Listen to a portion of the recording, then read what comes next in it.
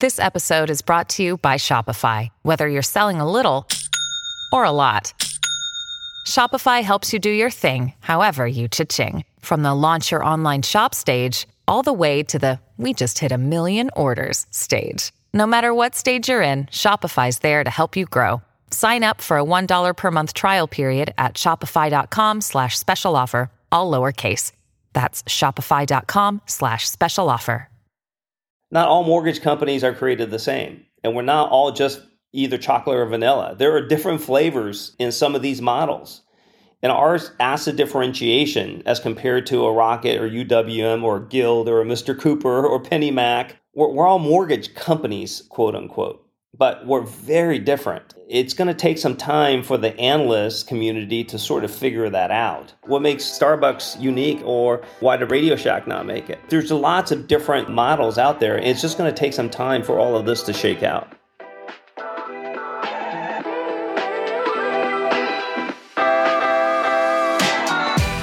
Hey folks, this is Clayton Collins, CEO at HW Media, and I'm bringing you a really timely conversation today. We have Anthony Hsieh, the founder and executive chairman of Loan Depot, on the Housing News podcast just a day after they released their Q1 2022 earnings. And we talk about how this cycle, this mortgage cycle that we're in right now, is the first major cycle after Dodd-Frank, and why it's different from what happened in 2018 and why it's different from what happened in 2008. We talk about how lenders are dealing with short-term realities, what's next for the mortgage market, and how technology may change the industry for the better as we look forward. I'm not going to give away all of the expertise and knowledge that Anthony drops in this episode, so please give it a listen and rate the show on iTunes if you appreciate this knowledge and insight. Enjoy. Rocket Pro TPO is delivering more for partners with Cruise. It's a dedicated team of experts who help you navigate the mortgage process. You have direct access to underwriters, closing specialists, and purchase title coordinators working on your loans from start to finish. That means more accessibility, efficiency, certainty, and speed. Cruise is your team that knows your business. To learn more, visit rocketprotpo.com. Equal housing lender, licensed in all 50 states, and MLS number 3030.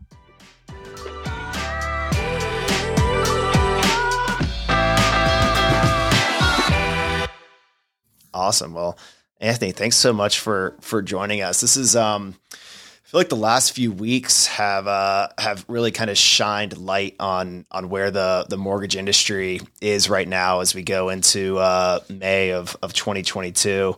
And I think we had a glimpse back in Q2, Q3 of 2021 of like where the market was going on refi volume.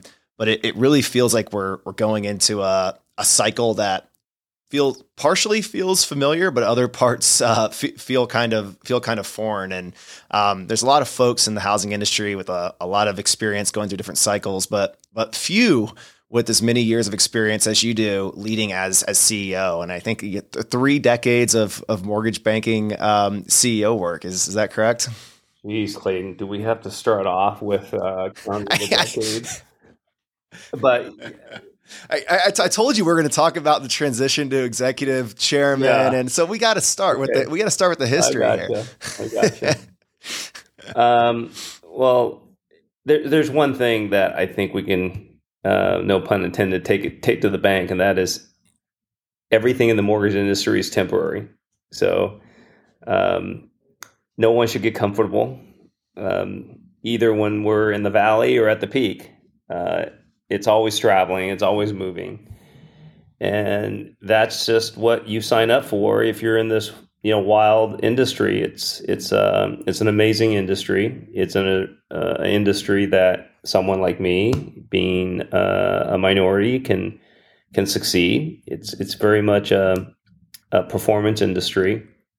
But we have to understand, for those particularly that haven't seen the cycles before, you just got to get used to it. You got to get used to having your seatbelt on, putting your helmet on, and just understand that the pain that you feel today is not permanent. And moving forward 4, 6, 8 quarters, when the 10-year yield starts to drop, and it will. I can guarantee you that. I can't tell you when, but it's going to drop. And when that happens, and you feel like you're on this exciting roller coaster ride, just remember that's not going to last either.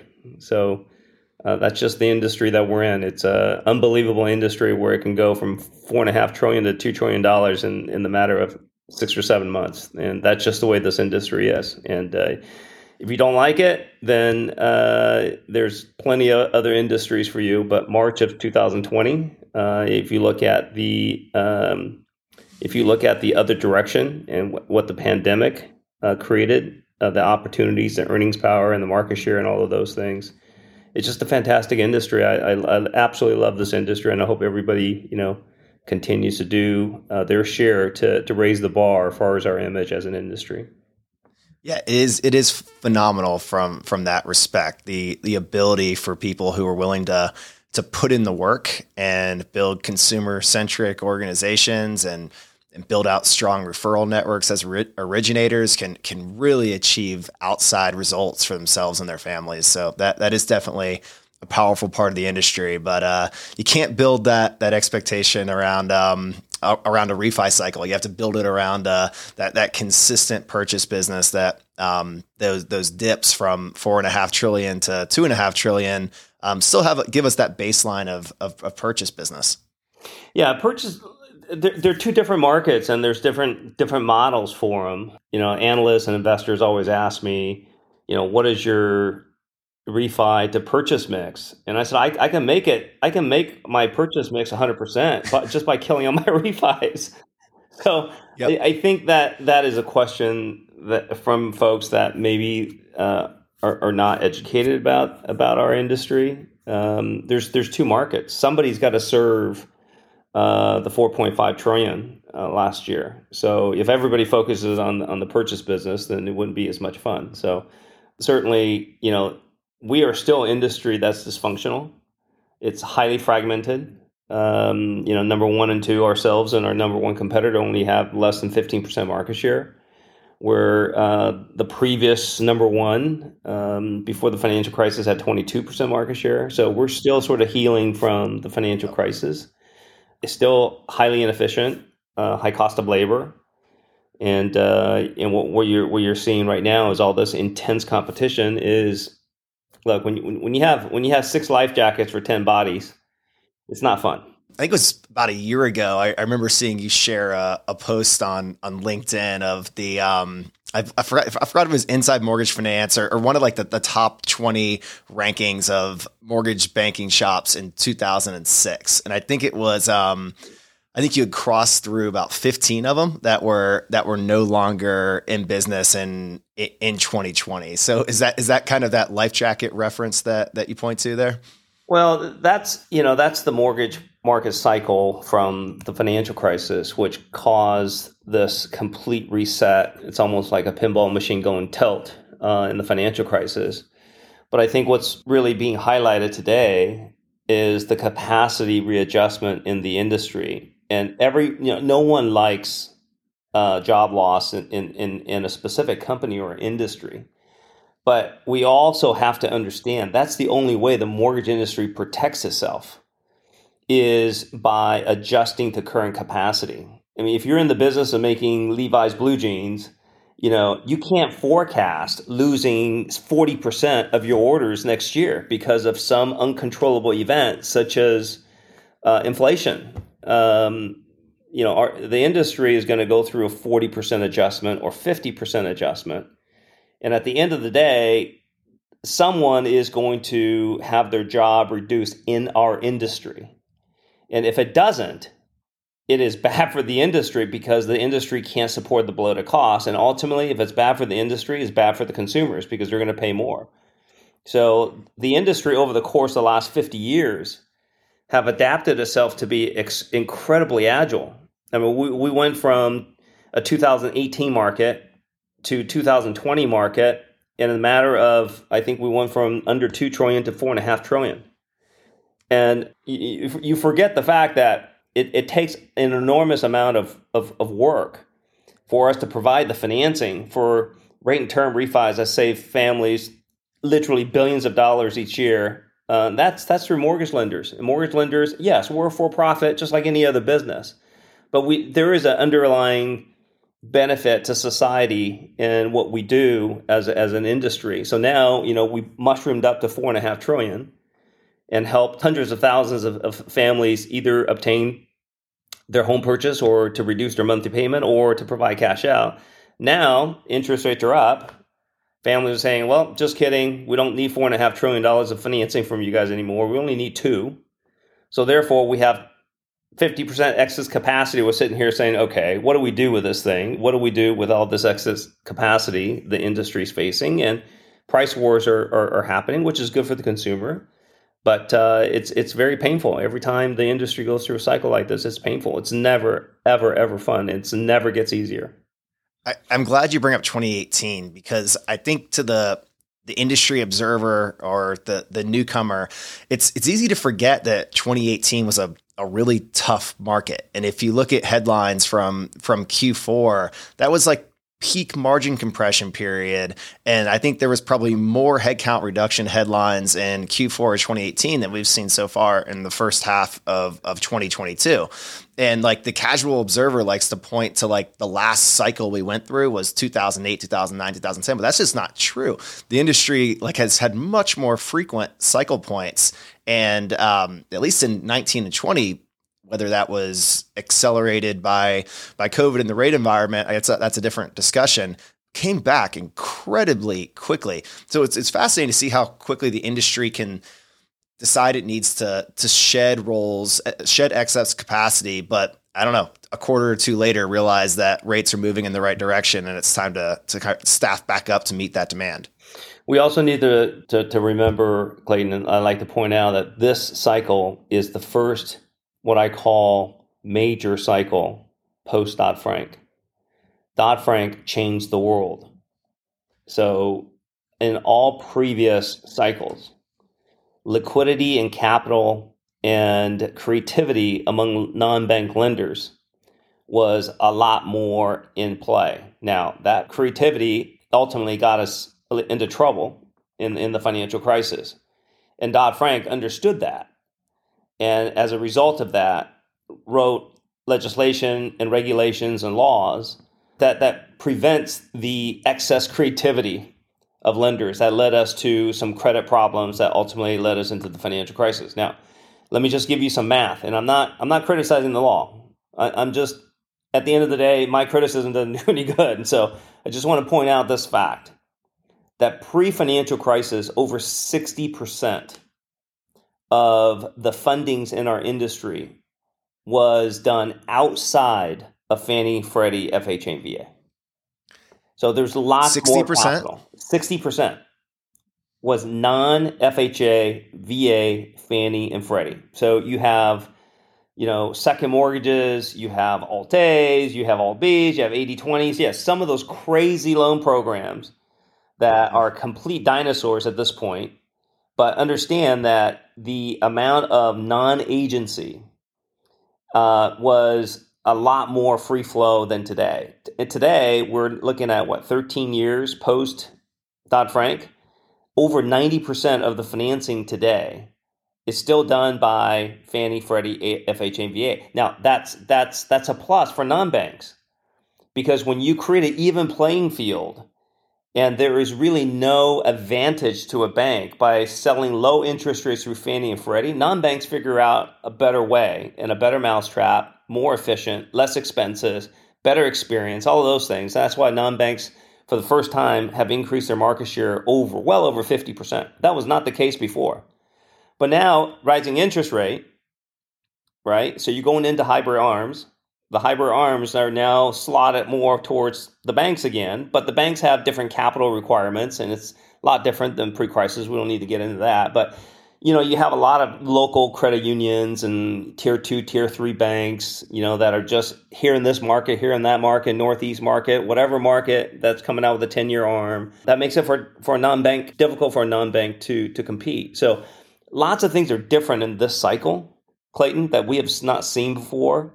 And I don't have the answers of where we're going, but what it is uniquely different is the fact that we have loan officer compensation that we never have before. And we have all types of different models that are being tested right now, whether it's the broker model, the retail model, the direct-to-the-consumer model, the servicing protection model. There's all types of different models that are happening that are a lot more focused than decades past. But it is very different this time around. So the levers that non-banks have at their disposal today, it seems like people are quickly chasing non-QM product and trying to bring non-QM into market. We're seeing increased interest in reverse mortgages. The HELOC programs are starting to become more prominent. We know Loan Depot recently launched a digital HELOC program, which we can dive deeper into. The improved cash flow from servicing, and thank God there's some MSR value accretion right now. But we're missing some of those other levers that existed pre-Dodd-Frank. Is that what you're pointing at? Yeah, but there's some benefits this time around too, because it does create a tighter environment in which to create a competitive environment for all. So it creates a more even playing field. So there is some advantages, but it is different. And this is the first significant trend change. 2018 was a little blip. It was sort of a little taste and a little test. And then we had one early in the decade as well. But Loan Depot grew 46% year after year on the average for the first 12 years of our life. So despite those markets, we still grown incredibly fast to now over 3% market share and being number 2 on the retail side as non-bank on the retail side. So there is benefit from the legislation in Dodd-Frank, but what I'm pointing out is that it is uniquely different from before. So it'll be really interesting to see how this plays out. It's hard to predict just because you have different regulations this time. So I believe in the earnings call earlier this week on Tuesday, it was mentioned that the belief is we're early in this cycle. So if that's the belief and we're early in the cycle, what's the playbook for an IMB to be strong through the cycle, but come out the other side in a market share leading position and take advantage of kind of the opportunity that disruption presents? We need to deal with short-term realities, and we must be very diligent to manage our expenses. However, never lose sight of our long-term strategic objectives.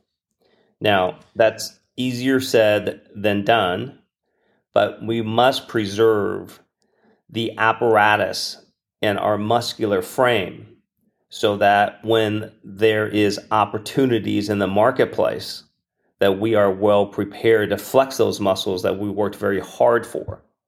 I think companies that cut too fast, one of the things that you're giving up is your muscular infrastructure. So, mortgages are hard to scale, Clayton. They're just not. They're just hard to scale. It takes bodies. It takes time. It takes engineering. It takes training. It takes a lot. It's not easy to scale. That's why the market 13 years after Dodd-Frank is still incredibly fragmented.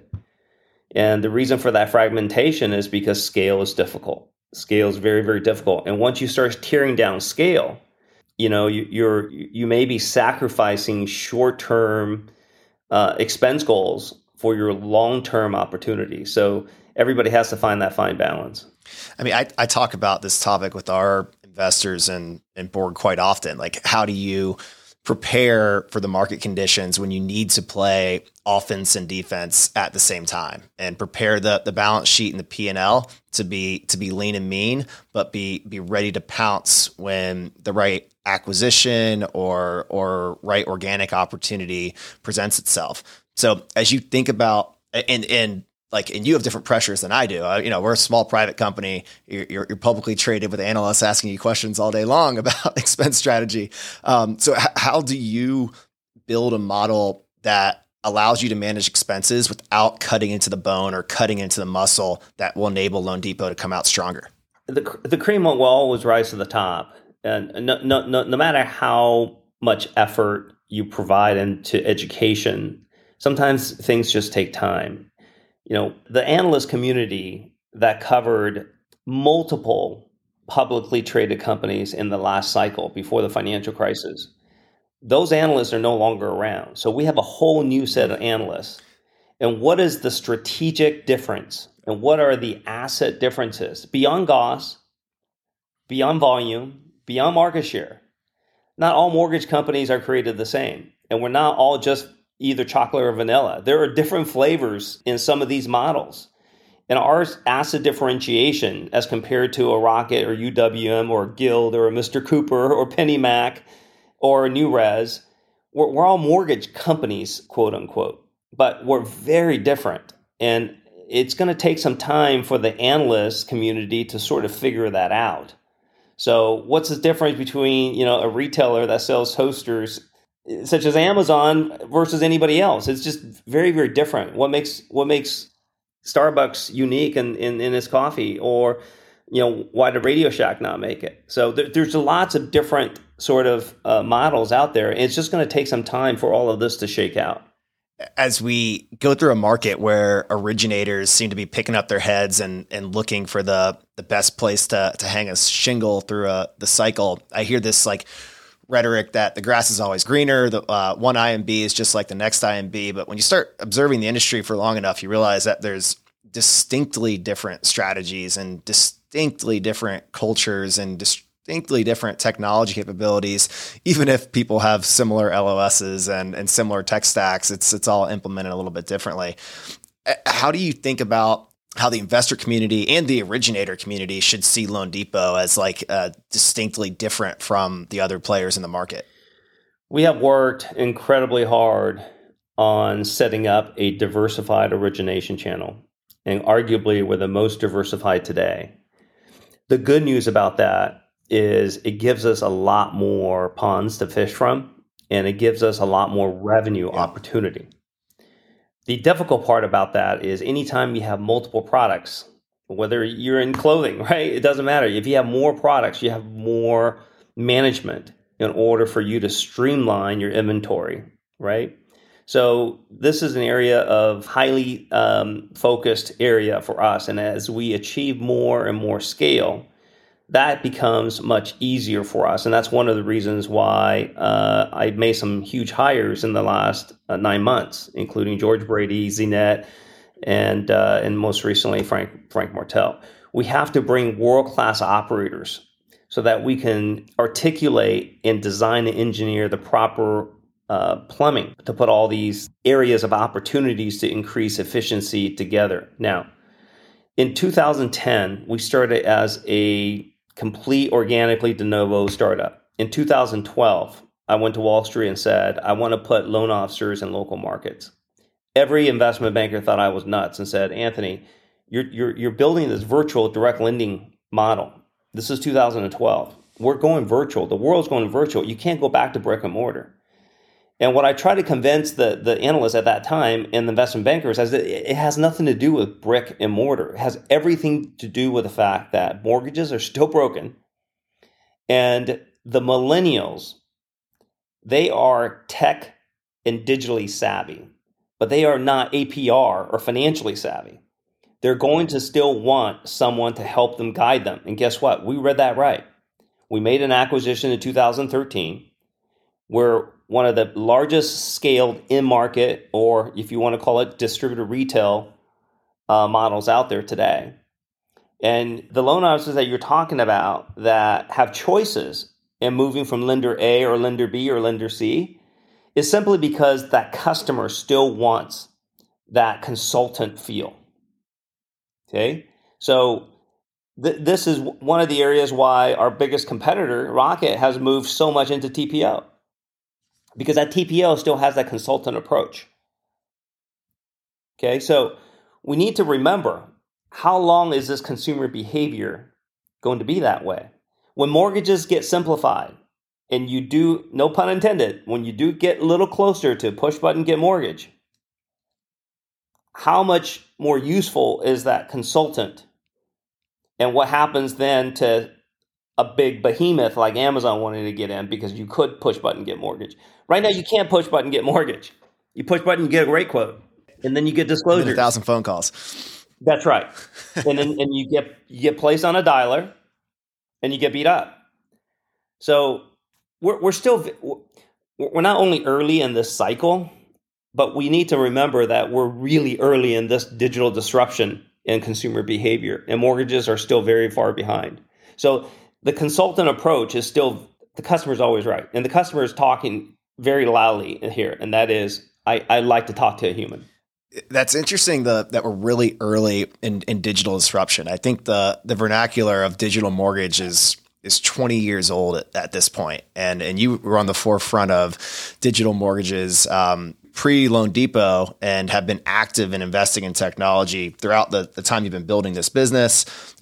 Mello first popped on my radar in 2018. And I think there's been some evolution of like the Mello strategy. So can you tell us a little bit more about like technology inside of LD and what role Mello plays in that effort? As you know, technology is a journey. It's not a destination. You never get there and cross your arms and say, "Wow, that was fun." It is a constant grind. The way that we looked at technology since 2010 was that we needed to create technology that created a better consumer experience. So we spent really the first 6 years developing technology that's more customer friendly. And then in the last 6 years, we developed technology more so to create efficiencies behind the scenes. And the market the industry has done a good job, with companies such as Blend, although, they're having their challenges now too. But, and then ICE and, all these guys that are providing, products for the industry has generated really good product, and we are supportive of that. And the way that we look at technology today is very different from the way that we looked at technology just 6 years ago. And that is, 6 years ago, we were discounting anything over the shelf because it was just not ready. Today, there's a lot of over the shelf systems that is very capable. And the way we look at it is, does it give us a competitive advantage by building something? If it does not give us a competitive advantage, if we were Tesla, we're not going to build our own tire to compete with Michelin. You buy a Michelin and you get on with life, and you put your resources in where you believe can give you a competitive advantage. So that's the way we look at technology now. And that is, if we can buy it and it makes, it gives us par for the course and everybody else, and that's fine. But there's no reason to go out and build a car if you can buy one. Yeah, it seems like in the software and solutions world in the housing industry, there was a period where everybody wanted to be end to end and build a solution that would help originators take a loan from marketing to origination to processing, underwriting, secondary market, servicing. And it just feels like that's changed a lot as people have developed, the software players have developed their core competencies and started to realize how building a best of breed tech stack is good for them as a software operator and entrepreneur, but also good for the clients. And I think one of the missteps in like the end-to-end goal was the point that you made earlier, is that even if you look at the top 10 players in the HMDA list, everybody has a distinctly different strategy and a different funding approach and a different culture. So how much of like that realization that these new software companies are now able to integrate and work together, how much has that changed your internal technology strategy of what you buy or build?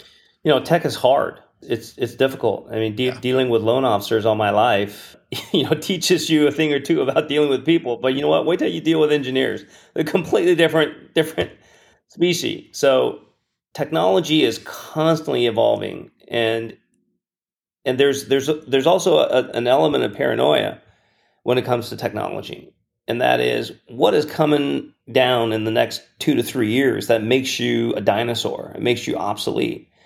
The mortgage process is incredibly complex, right? Because you have not only different models, you have pricing models, you have point of sale, you have loan origination system, you have servicing systems, you have capital markets, you have all this stuff from A to Z. At the end of the day, it is very difficult for a company to control all of it. So you're going to have to plumb in outside technology to go along with that. Otherwise, by the time you build your alphabet, the first part of what you built is already obsolete.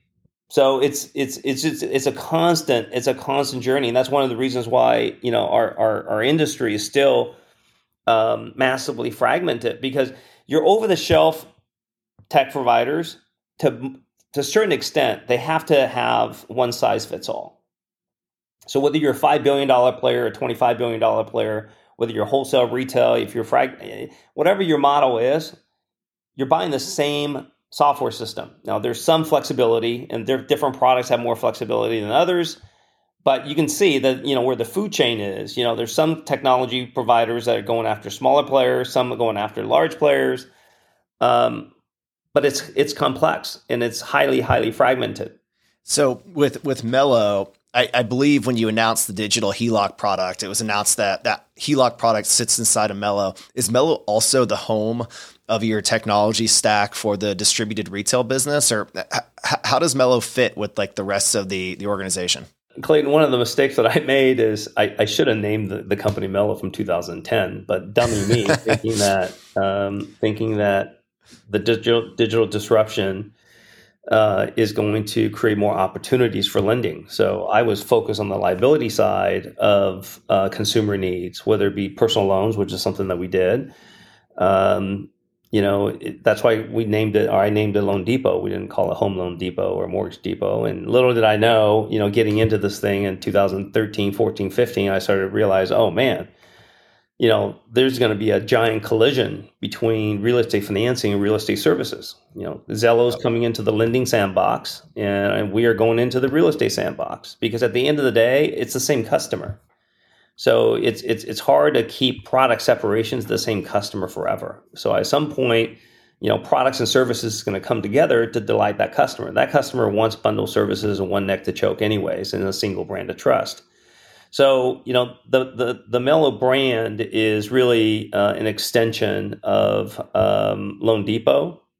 And certainly our number one competitor is going through the same problem or same challenge. Right as you're telling this story, I'm thinking of the correlation in my head to other rebrandings in the space. Yeah. So, we both, it's not a trap, but we both recognize the opportunities in the space because one of the differentiated assets that Loan Depot has is we are the second largest performance marketing home loan lender in the country, probably in the world.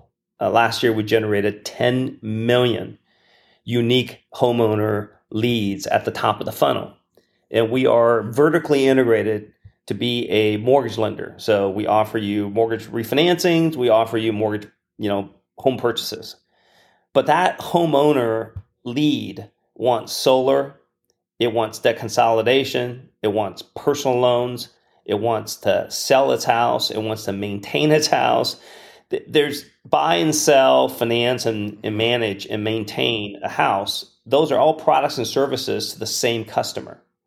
So all of that will mature in the next 5 to 10 years. And I would say it's going to accelerate in the cycle.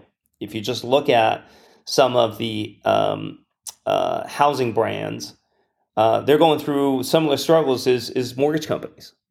And ultimately, the 300 basis points or more in mortgage lending is too attractive for a real estate services company not to attach itself to. And at the same time, for a large scale player such as ourselves, we need to provide real estate services, buy and sell services to our core customers. And how that will happen in the future, I think that's anybody's guess. But whether it's a partnership, a joint venture, or all-out acquisition, all of that is highly likely in the next 3 to 5 years.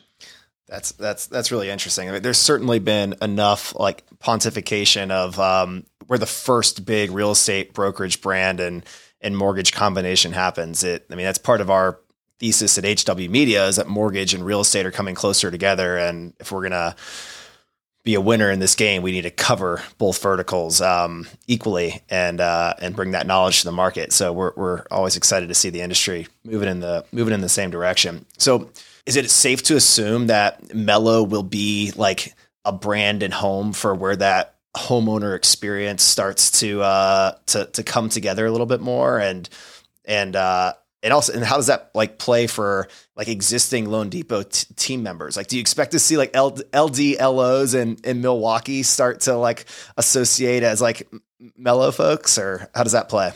I think, if this is not a copycat comment, but I'm smart enough to see my competition. I think you're going to have to run with dual brands for some time, because we have equity in Loan Depot as a brand. We're the second most recognizable brand in non-bank lending, and we have a freaking stadium in Miami named after us. So we're going to have to leverage that brand, and that will be up to the marketing team to figure out how to do that. But most likely, if it's consumer facing, it'll be something like Mellow Home or Mellow powered by Loan Depot or something like that.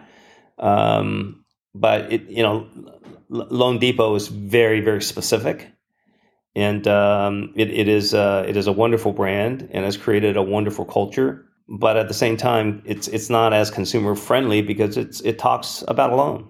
And we also need to remember, and this is not a knock on my real estate friends and partners, but we have to realize at the end of the day, none of us matters. It's only what the customer wants.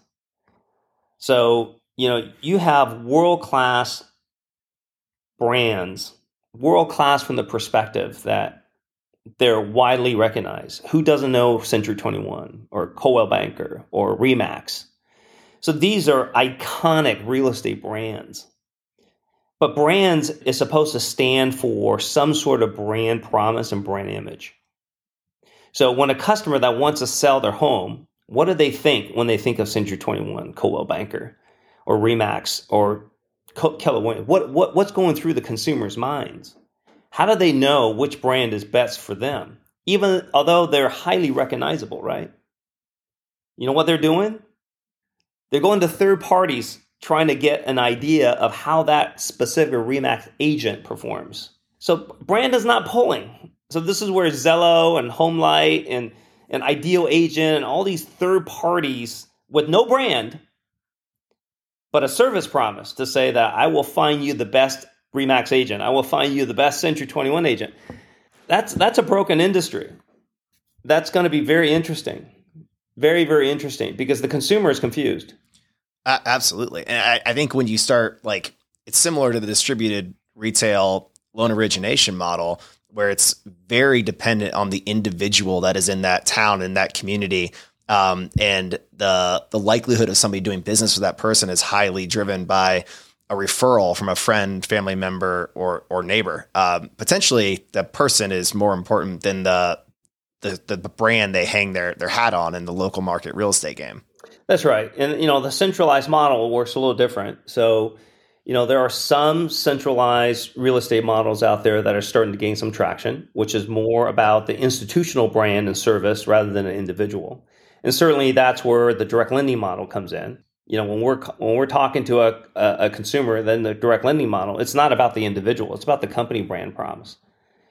So this is where, I think the industry is trying to figure itself out, is how much of it is a institutional brand promise going to pull conversion and allow you to capture a customer, and how much of it are you going to rely on a local professional service provider that it doesn't matter what business card they carry, whether they carry lender A, lender B, or lender C, they're going to get the business anyways, or they're going to carry a Century 21, Remax, Compass, or anything else, they're going to get the business anyways. So if that's the case, you really have to think about how much brand even matters. But if that's not the case, then you're going to have disruption. So Anthony, it's pretty clear that you're as passionate and involved in this industry as you've ever been. So let's talk a little bit about your recent transition to executive chairman, which I saw the announcement. I sent you a congratulations, because it feels like a pretty big milestone for you. And I'd love to know how you came to the decision as an operator, as a CEO, as an entrepreneur, as someone who loves the housing and mortgage world, that now is the right time to make this transition. I'm smiling because I'm nervous. It's a nervous smile. So let me tell you that I'm a self-taught survivor. I've been in this business since 1986. I took my first loan application and I processed it myself with a typewriter, if you remember those things. So I've been around for quite some time, and I see multiple cycles, and I've always tried different things. Most of them didn't work, but some of it worked well enough for me to survive in this industry now in 2022. We are a real company now. Although this company is 12 years old, my two biggest competitors being Rocket and United Wholesale, which both wonderful companies, and I appreciate them leading the way and carrying the torch for this industry. And I'm not making an excuse, but they're both 30-something years old. We're 12 years old. So we have lots of ways to mature. We're not even a teenager yet. And one of the things that I would like to do is I want more time to focus on much of the things that you and I have been talking about. And that's where this industry is going, to look at opportunities in a big way.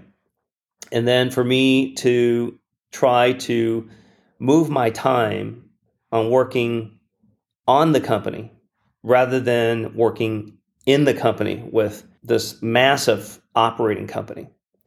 I enjoy it, but I think my highest and best use is to allow a professional management team that can assist the founder and largest shareholder to do what I do best, and to give me the opportunity for my highest and best use. And that's the direction that I've been trying to go for ever since I post-IPO. And we've been making strategic additions. George Brady is a big one. He managed 7,000 tech team at Capital One, and he completely converted that entire company. So that was a big one. Zinette, who's our chief operating officer and president, she is a highly experienced P&L operator. She's last with SoFi, so she's on board now. And then, of course, Frank, being a public company CEO of CoreLogic, he took that company from $8 stock to $80 stock. This is just going to allow me to be much, much more curious and much more able to be out on the road and the streets and all of that, and getting to know some of our potential acquisitions and opportunities going forward. So outside of someone who has experience 10xing a share price, what were some of the key qualities you were looking for in this CEO successor and what you found in Frank? I didn't want an Anthony Jr. I didn't want an assistant to Anthony. I wanted someone that was a elegant, mature operator that has different skill sets than myself. Founders are dreamers, and dreamers are often delusional. So you want an operator that understands how to get somewhere without dreaming, right? I'm a dreamer, and I always will be, and that's what people sometimes like to work here. So the complementary skill set was really important to me, and to have the proper IQ to understand operation efficiency, technology management, resource management, managing the analysts, the buy side analysts. All of that takes time.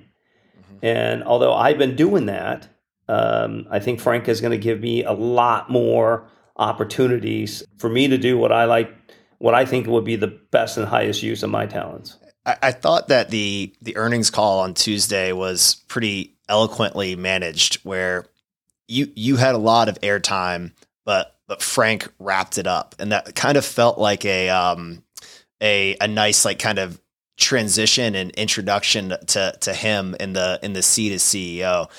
What changes do you expect Frank to make? Are there anything culturally or it's anything that the industry will notice that Frank will kind of bring to market or execute on change on a faster timeline? Frank is a professional operator. He's a professional CEO. Not to say that I'm not, but his experience at a very high level. This is all public information. He served on the board of the MBA. He's currently on the board of Compass, so he's very contemporary in the real estate space. And CoreLogic is the leader in providing data for the industry, for real estate and credit reports and all of that. So we're going to leverage all of that knowledge that he has to create internal efficiency and to create a better level of service for our customers. So that is not a light switch that's going to happen in 60 days. That is a longer, pole in the tent. But strategically, we'll be thinking through that and executing to that to create efficiencies and a better experience for our customers. That's really helpful. So, Anthony, as we wrap up and kind of knowing your experience in the industry, I wanted to ask about what are some of the data points or like economic indicators that you're paying a lot of attention to as you step into this role focused on strategy and working on the business? What tea leaves are you reading? What metrics are most important as you decide when's the right time to invest in XYZ or pull the trigger or sit on the sidelines? I'm kind of curious of how you're filtering information. Great question. I mean, of course, I'm not an economist, but I don't think economists are right either. We are in unprecedented times. That's really fueled by a health event. It's not just the supply chain issues that we're dealing with today and the inflation. These are all mechanical things, right? And when you have 10 people buying a product where there's only inventory of 7, it gets bid up, and so lots of things like that are happening. But we got to remember some of this is psychological. And that is, working from home and, going through this pandemic has changed all of us. We operate as humans differently than in 2019 as we do in 2022. And that's going to create a dynamic that is hard to predict. We also need to understand there's $4 trillion of stimulus money that's flying around the economy. That's a lot of cash.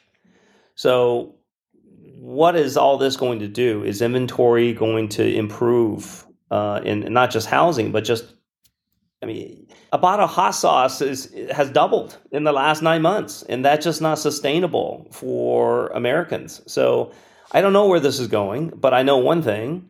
Inflation is a problem and a focus, and the federal government is going to break the economy to slow inflation down. And when that happens, the 10-year yield drops.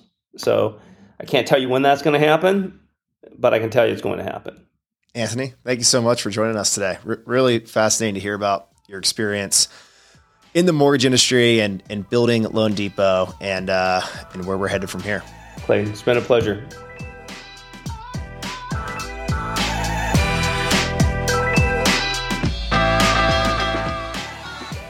Bam. Now that is a wrap of this week's episode of the Housing News Podcast. Do me a huge favor and go to iTunes and rate this show. And if you leave a comment, you better tune in next week because you might get a shout out. Thank you.